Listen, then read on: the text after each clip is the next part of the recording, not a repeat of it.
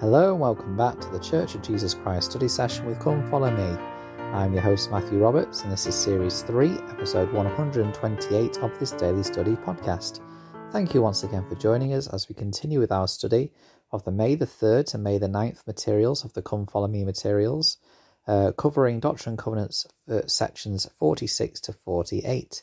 And today we're going to dive further into Doctrine and Covenants section 46, specifically today looking at the roles of the gifts of the Spirit in our lives and in the lives of others in the church. Verse 9, we have a great introduction to this from the Lord. He says, "For verily I say unto you, they are given for the benefit of those who love me and keep all my commandments, and him that seeketh so to do. That all may be benefited that seek or that ask of me, that ask and not for a sign, that they may consume it upon their lusts." So two things we learn here which are really just great principles for us to understand.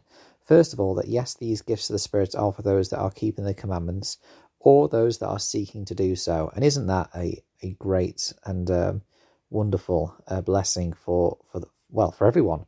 I was going to say for those of us that are trying to keep the commandments but maybe aren't perfect at doing that, and frankly that is everyone. But also that it'll be benefiting for those that ask to benefit others, not to have a sign that they may consume it upon their lusts or basically for their own gain. Elder Jeffrey R. Holland said this, quote, "When there was controversy in the early church regarding who was entitled to heaven's blessings and who wasn't, the Lord declared to the prophet Joseph Smith, Verily I say unto you, the gifts of God are given for the benefit of those who love me and keep my commandments, and for them that seeketh so to do. Boy, aren't we all thankful for that added provision and seeketh so to do. That has been a lifesaver because sometimes that is all we can offer. We take some solace in the fact that if God were to reward only the perfectly faithful, he wouldn't have much of a distribution list." Close quote. I just love how Elder Holland speaks, and so frankly in such a way. But yeah, these gifts of the Spirit are for all those who are seeking to do the Lord's will. And of course, there'll be people who receive gifts from Heavenly Father and talents who perhaps aren't seeking his will, or perhaps those that aren't following the Saviour, but those who are seeking to magnify them through his gospel, through his guidance, just like in the parable of the talents, will find the greater blessings available in that. In verse 11, it says this, "For all have not every gift given unto them, for there are many gifts, and to every man is given a gift by the Spirit of God." So the Lord is saying that that people don't have every single gift from Heavenly Father given to them, but everyone is given at least one gift.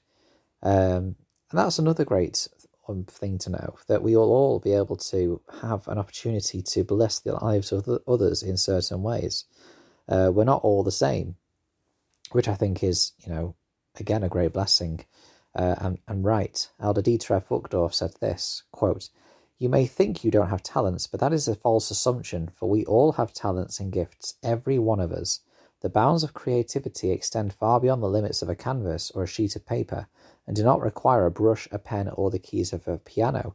Creation means bringing into existence something that did not exist before. Colourful gardens, harmonious homes, family memories, flowing laughter. What you create doesn't have to be perfect.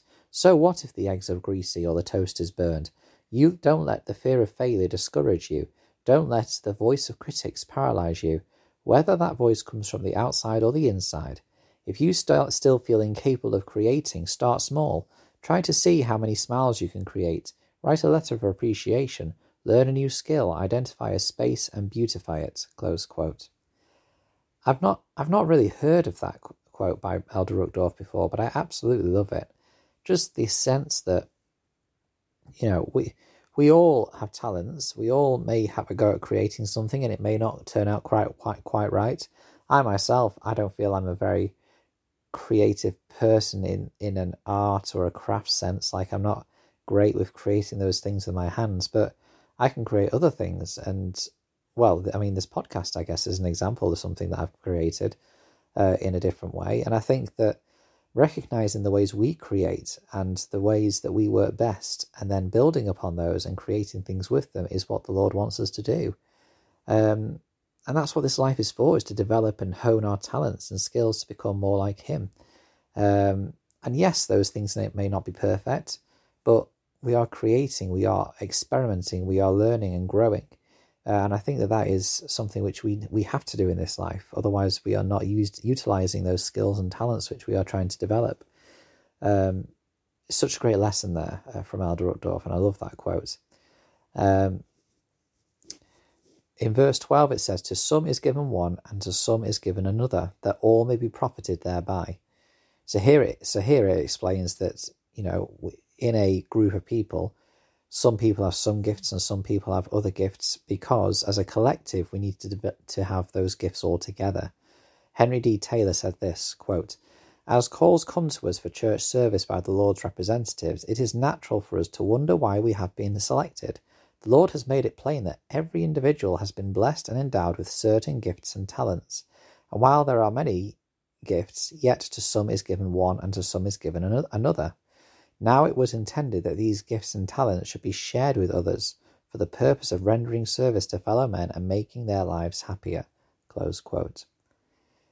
It is our role, when we do find what our gifts and talents are, that we use them, and we use them to bless the lives of others, not just to hold them and keep them to ourselves and not utilize them.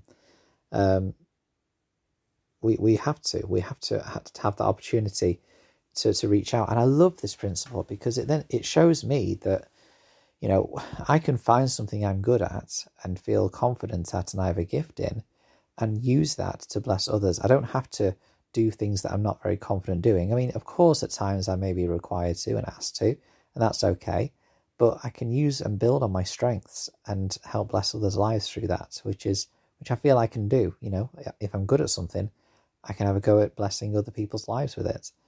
Of course, what happens then in this section is that we're given a whole list of gifts. We have, for example, in verse 13, "To some it is given by the Holy Ghost to know that Jesus Christ is the Son of God, and that he was crucified for the sins of the world."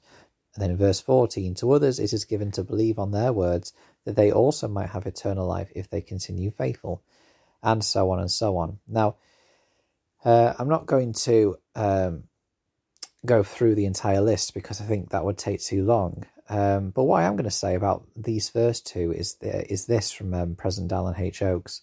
He says, quote, "We all need a personal testimony of truth. As our faith develops, we necessarily rely on the words and faith of others, like our parents, teachers, or priesthood leaders. But if we are solely dependent on one particular priesthood leader or teacher for our personal testimony of the truth, instead of getting that testimony through the personal line, we will be forever vulnerable to disillusionment by the action of that person. When it comes to a mature knowledge or testimony of the truth, we should not be dependent on a mortal mediator between us and our Heavenly Father." Close quote. I'm glad that he has, that President Dallin H. Oakes talks about how, yes, having the gift of receiving a testimony by listening to the words of others is a great blessing. And don't forget, once you receive your own testimony, there's nothing to say that this gift can't keep blessing your life. Listening to others, we do all the time. We do it every week as a minimum at church. And so even when you have your own testimony, if you can still listen and feel the witness and testimony come from the words of different people, that's a great blessing to have through your life. And so that is certainly, for me, not a lesser blessing or a lesser gift, but it's one that can bless and fulfill our lives right through to the end. Now, as we go through into tomorrow's study, we'll continue with this list, but probably we'll try and recognize that this is not an exhaustive list, and what we can learn from that, and how we can identify other gifts of the Spirit other than those ones that are listed here. Thank you very much for listening today. Hope you've enjoyed this study. Please continue to listen to the podcast. You can share it, review it, subscribe to it. All the things that would really help get this podcast out would really help.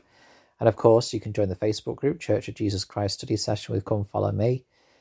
And also email ldsstudysession@gmail.com if you have any thoughts and any things that you've been studying that you'd like to share. Thank you very much for your time, and until we meet again.